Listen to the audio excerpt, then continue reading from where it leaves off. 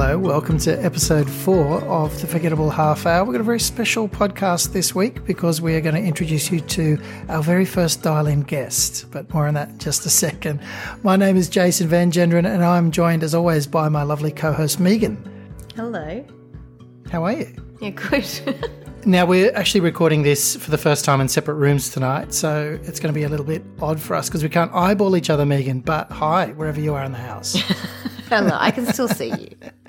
Now, this podcast is an informal chat as we have a little wine and a natter about life as a dementia care survivor. And as I said before, for the first time ever, we're being joined by a very special guest this evening. Megs, would you like to do the honours? Yeah, well, I'm a little bit biased about this special guest because she is a long time friend of mine. We met in uni 20 years ago and we have a wonderful history together.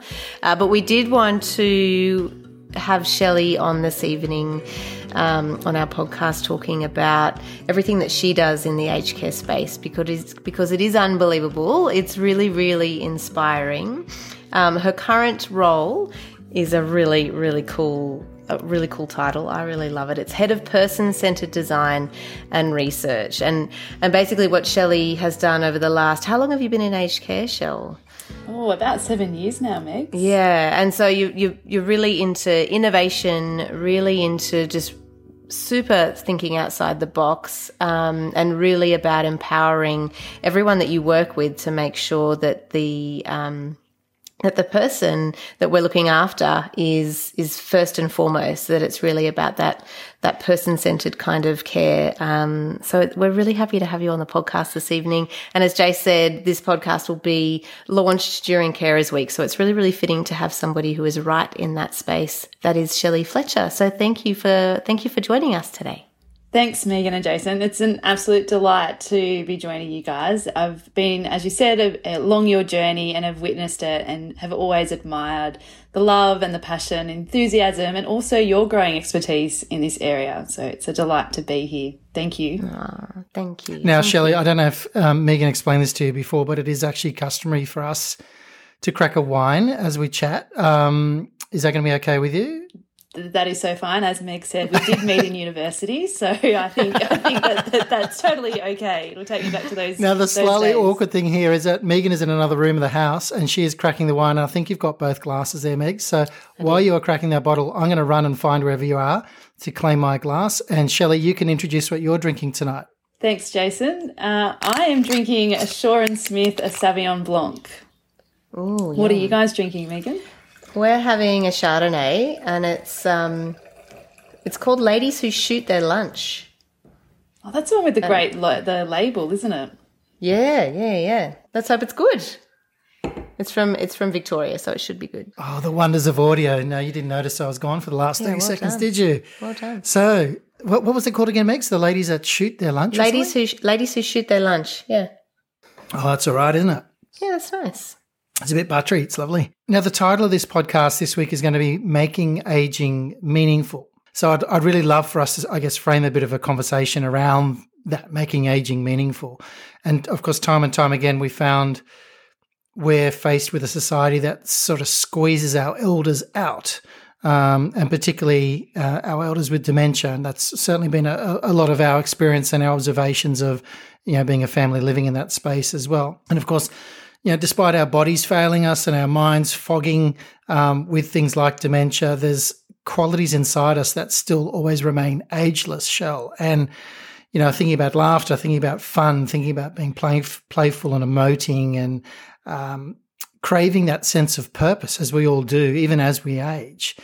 How do you think, Shell, we can act on those ageless wants and needs? What's a bit of a start for that conversation? Yeah, I'm going to draw on my grandmother here. So I was really fortunate to have a really beautiful relationship and friendship with my Nan. She's recently passed away. So to paint the picture, Nan was super fit and healthy, really engaged in the community, skydived to celebrate her 80th. And this is where it has sparked, my relationship with her has really sparked my passion for aged care. And I think about Nan's experience with aging, and it was to not lose who she was as a person. And that has been my driver for the need for the industry to move away from client-directed care to person-centred. And I reflect on your journey with Oma, and that's what you guys continue to do, whether it was you recognising that the aquarium was special to her heart and you brought that in. And even, I mean, skydiving is quite extravagant, but through all the people that I've had the privilege to partner with on their ageing journey, the standout for me is that they don't lose the person that they are. Absolutely. I think that's the hard thing, isn't it? And particularly with dementia is so many people on the outside just don't know where to start finding that person back again, or how to actually make something meaningful for that person. And I think I just want to sort of draw back on your deep past as well, and all the different innovative projects you've been involved with along the way. I want to take you back to the telepresence robot you came up with called Will I Am, which I think was an incredible way of bringing meaningful life into people in an aged care facility in that instance, where they couldn't necessarily get out and explore other environments. I'd love you to talk a little bit about Will I Am, because I know that that's certainly one of the things that I came across first with you. I was actually lined up outside the Apple store in George Street awaiting the launch of the new phone, and all of a sudden this crazy little Segway robot thing comes rolling along the footpath with an iPad on top of it, and it was talking to people in the street. And I was going, wow, what is this? And I didn't even know you were behind it. So tell me about the brainchild of Will I Am. How did that come into your space? Yeah, I mean, in the year 2022, it probably doesn't sound that innovative, but this was, 10 years ago now? Gosh, has it been that long? So what we were recognising was that people who were living in an aged care home were still wanting to have that connection to the outsider, which, is not surprising. But we were finding that to really make that a really powerful experience was difficult. So we actually did some prototyping before that, to the point where I strapped a mobile phone to my head using a camp torch, and I would travel around the museum. But unfortunately, that made the experience for the others on the end very jumpy and was giving people motion sickness. Needless to say, I also had a red mark around my forehead after those tours. So the concept of, touring art galleries or their favourite beach, or even just walking down the main street and allowing people to feel the buzz that, they had been so familiar with, that was the attraction. But we knew that the execution of the mobile phone strapped to my head wasn't a sound approach. So we kept I wish I'd seen that. Yeah, I can send you a photo. We kept looking at the market, and then we came up, there was this presence of this iPad. People may be more familiar with it. I think there was an episode on Modern Family that people always seem to resonate to that. So it was essentially just an iPad on wheels. The name Will I Am was through a co-design session with the seniors I was working with at the time. They actually came up with that idea, and one of them was really into the music of that artist Will I Am as well, so he thought that was great. We had this iPad on wheels. It would do simple things like roll down the main streets. I'm located in the Bundjalung Nation, so just in northern New South Wales. It would roll down the main streets of Byron, do a surf check. But where you saw it, we actually started to explore as well, like taking it down to Sydney and getting people to connect back to the Queen Victoria building or the Harbour Bridge. And they could, pick a trip, and Will I Am would go and explore that. I thought it was fantastic, Shell, because, I mean, so many, certainly our experience with Oma was she found technology really confronting and difficult to relate to. And I think it was a beautiful way of making technology meaningful and accessible to people in that environment. Yeah, I think that's something that we really need to be focused in on this design space, is that whilst technology is becoming more available, it's the execution that is so important for myself and my team, and that ensuring that it's not a barrier and it actually enables any service or product that we're trying to stand up for our seniors. Yeah, without it being something that looks clunky or that looks odd. It sounds like you really made it and just work within the audience, but also the outcome was obviously so meaningful and so beautiful for the people that were engaging. Yeah, and maybe it's an insight into the future, but I remember once will.i.am, and I'm going to talk like as if it's a person, will.i.am had a stack, and we were all like, oh my gosh, and then the residents at the aged care knew that he had a stack, and I got him back, and it was like I was getting someone out of the car, like they'd all waddled out to the parking area and wanting to check on will.i.am. Oh, wow. Yeah, so I think it's, that you have designed it when there's a true connection between, what you're trying to stand up and the passion behind it. Another program you were heavily involved in, which you innovated, was Ask Gran Not Google, which got a lot of media exposure all around the world, particularly here in Australia, which is really encouraging school students to pass on wisdom from grandparents. How did that idea come about, and how do you think why did it take off so well? Yeah, so the idea came about, I was actually on a road trip and I wanted to know, I can't even remember what that was now, but I wanted to know something, and I went to turn to Google and I didn't have the internet reception. And in the car, I was reflecting that, my grandfather would actually know the answer to this. And then I thought, I haven't spoken to Pop, since being on this road trip for 2 weeks. So once we got there and we got reception, I called Pop, and sure enough, he knew the answer. And then that just sparked to me that all the times I'm personally turning to Google and not having that conversation with Pop. So I banned all my cousins and my sibling that they couldn't Google for 3 weeks, and that if they had a question, they had to ring Nan or Pop. So at the time, the age gaps were between 6 and 36. So we were all ringing Nan and Pop, and it just sparked such great joy in our family. And as I said, I had a really great relationship with Nan, but with Pop, it was always like you would call and the conversation, at times felt a bit tokenistic on both parties, and you'd run through the, how are you? Yeah, good. Okay, great. But this really brought it out in terms of we were able to connect on mutual things, so much so that I was ringing Pop a lot about, at the time, I was really wanting to grow a veggie garden.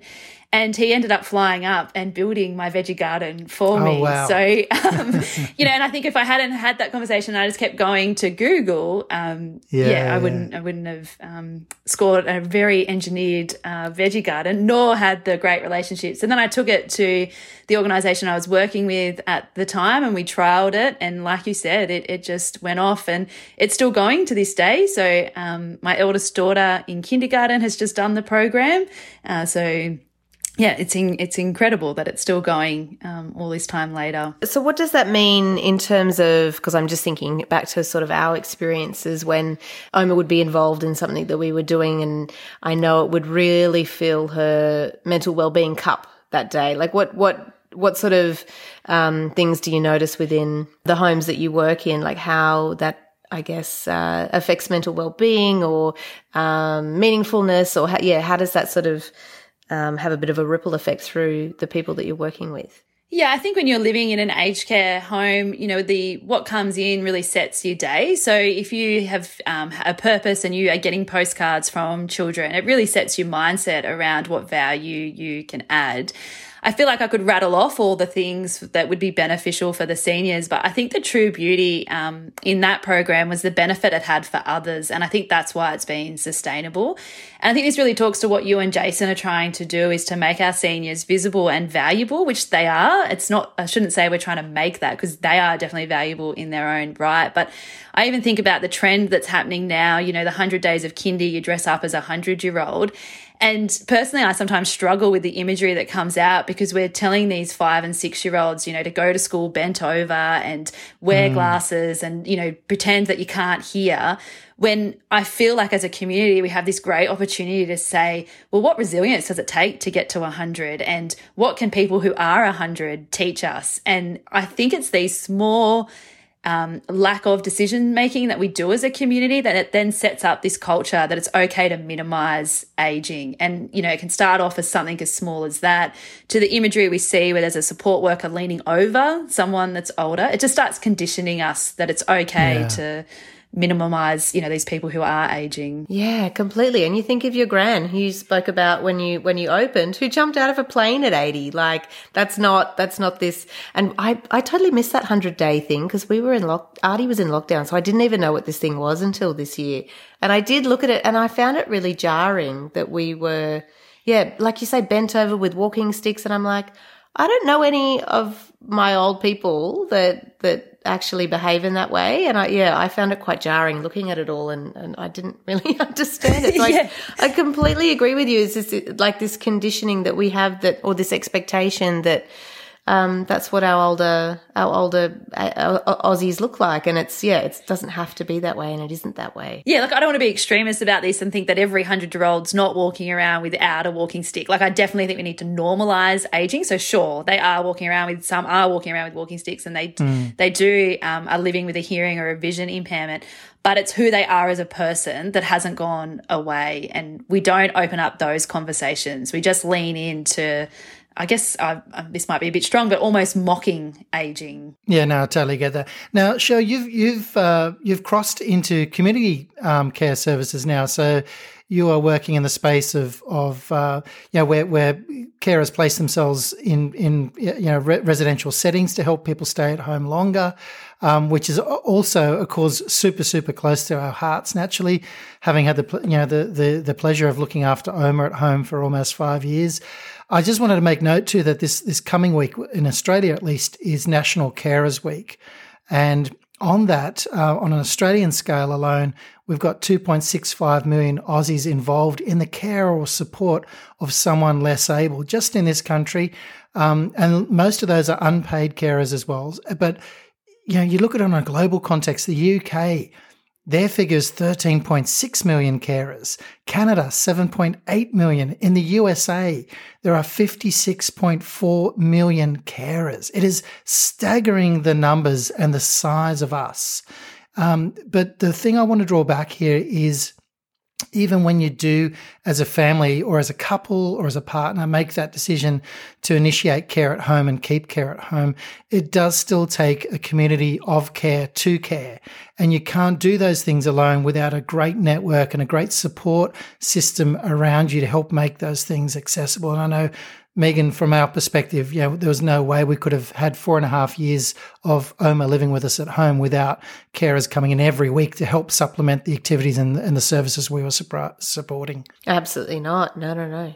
So, Shelley, how do you think that the professional care space can help adapt then to those increasing needs and demands of an ageing society that we're living in? Yeah, I think that's a really complicated opportunity, and I have the privilege of working at Integrated Living, and this is what we're trying to solve. So I think there's a couple of things there.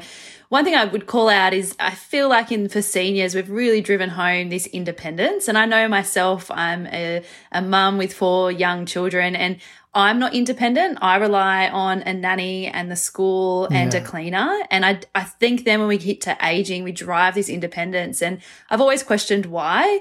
I'm obviously all for reablement and wellness, but I think we need to be mindful that to be 80 and independent is difficult. And then for families, that is also difficult. And it's okay to need help and want help. And I think we just need to shift that conversation that succeeding at aging isn't doing it on your own, and it's not being independent. So that's one thing that I'm really passionate about. And then in terms of how we can support carers, I think obviously technology comes into this, but the thing that I'm personally really passionate about is recognising everybody in this ecosystem as people. And that for me is that drive away from client-directed care to person-centred. So for you guys, it's about making sure that when you were providing all that love and care for Oma, but it's also recognising yourselves in this situation and your children.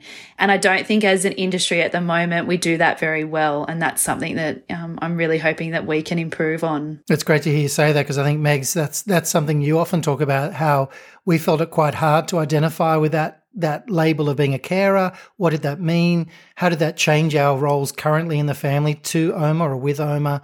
And then, also feeling guilty for asking for help because we were a working couple, we had a family, there was more of us in the house, and we felt almost that sense of, do we deserve that? Do we deserve that assistance or that help in the house? Shouldn't we be doing this ourselves? Is that right, Megs? Yeah, completely. Because we're young people. It felt like we would be burdening the system if we asked for any more help. And I guess that we had this real struggle with identifying as a carer because, at the same time, we were parents of really young children at the same time. So I mean, we had Evie in 2019. Like we had another baby in the house, and so here I am trying to sort of identify as a new mum and have my postpartum period, but needing to be a carer at complete the same time, and there was no sort of switch either with the way that our care package changed. Given us having a newborn, like that just didn't come into the equation either. So we sort of muddled through that and tried to make that work as best as we possibly could. So yeah, that's sort of shifting towards patient-centered and what the carer's needs are to make sure that they're the best version of who they can be as well is really super important, and really, yeah, like you say, Shell, really somewhere that we really need to be steering towards. Definitely, because as you've called out in these stats, Jace, we know that there's going to be more and more carers. And, we need to also remember that as an aged care provider, we're probably in the person's lives, for a section of it, and then what happens around that. And I think we need to really bring those two worlds together. And you guys did an exceptional job, but being involved in your story has also, given me that insight into what it is to be like as a carer and as an adult child carer. And then, as you've said, Megs, as a carer of your own family, yeah, it was big and you guys smashed it. So kudos to you. Thank you. That's lovely to hear you say. We still felt like we were very much had our training wheels on and we were learning during that whole process. And the more we speak to carers, that's pretty much how most carers feel, right? It's, family carers feel like they learn as they go unless you've gone through that multiple times. And probably every time you go through, it's going to be a different experience too. But, it is an interesting thing because I guess there are a fair few barriers too for people seeking in-home help. What in your experience do you find are some of the more common barriers to people actually putting their hand up and saying, you know what, I do need some help? I think at a population level, the people that we're currently caring for are very stoic. I think when our generation hits care, I think we'll be coming with very different needs and a whole level of assertiveness. But I think the current population that we're partnering with, and I use that word partnering, not caring for or providing services. When I meet with the seniors, I really do think it's a partnership, and that's the crux of person-centered care.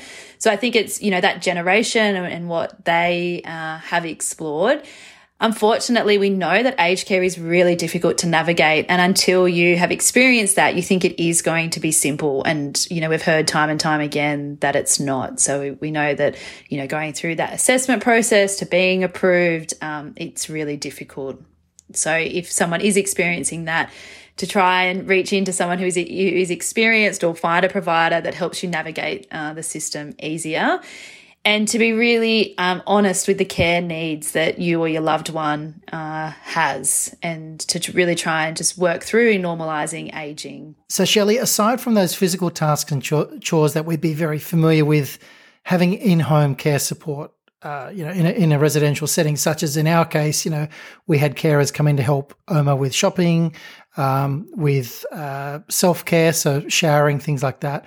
And I know you can have in-home support for cleaning and the sorts of tasks and activities that become a bit more difficult to do as we grow older.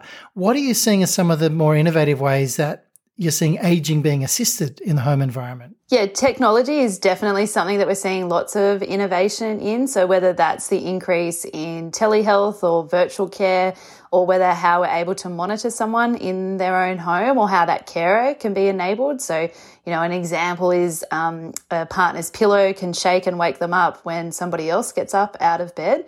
So in our industry, we're flooded with examples like that.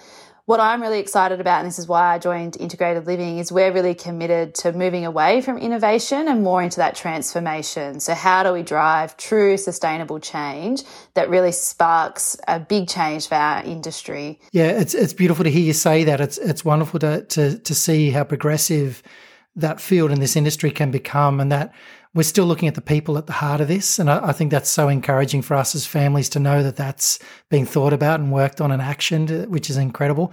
But if you've got time for one more question, Shelley, I'd love to know from your take on this, in our particular home and family environments that you're seeing day to day, What can we all do to help be more inclusive of elders' needs? Just honour the person that they are and celebrate that. And I think, to our younger generations, allow them to adore our seniors, like how Artie and Evie, like just the love and the bond that you guys demonstrated for them. It's so evident. So I think take a leaf out of Artie and Evie's outlook onto Omar and Bree and Levi as well. Aw, thank you, Shell. Yeah, I think a lot of it's just around if you don't have anyone close to you, like within your immediate family that is older, it's really about, looking around your neighbourhood and maybe just drawing a picture and throwing it in the letterbox and just starting that little bit of a connection and just the involvement and the anticipation of walking to the letterbox and seeing if there's going to be another little picture or a little letter or something like that is an act in itself that creates, socialization and movement and happiness and upregulates that mental well-being and things like that as well. So, and like you say, Shell, just absolutely honouring the person that they are and finding out who they are and where they've been and what they've done and what they hope to do, I like your idea around what we can do in the community. I was listening to some research that as women age, they start to wear brighter lipstick or bigger earrings, and it's connected to this fact that they feel like they haven't been seen. So maybe we could all be someone's red lippy and acknowledge them in the community and just say hi. So, people choose to wear red lippy because they want to, not because they feel like they need to be seen. So be someone's red lipstick tomorrow. Maybe that's what we could all I can be. totally see a new campaign coming on. Hashtag be someone's red lipstick. Such a good idea. It has been so wonderful talking to you, Shell, and we don't get to talk enough. So I'm just so glad that I got to still a half an hour with you, even though it's kind of work related. But thank you so much for sharing all your insights. You're truly inspiring with the stuff that you're doing in this space. So we thank you, and we know you're going to continue to do amazing things in this space. Watch this space, everybody, because Shelly Fletcher is a knockout. You're going to do so many great things for everyone, and hopefully for us, one day when we're aging and we need your help too. Yeah, I just want to say to you, you're a champion, Shelley. You're like my idol hero in this space, and oh, guys, I need to cut this. This is way too complimentary. It's been wonderful to chat. Thank you so much for joining us as our first official guest on the Forgettable Half Hour. Thank you, Shelley. Thank you, Megs. And thank you for everyone tuning in and listening at home. We'll wrap it up on that, and we'll see you next week. Bye, everyone. Bye.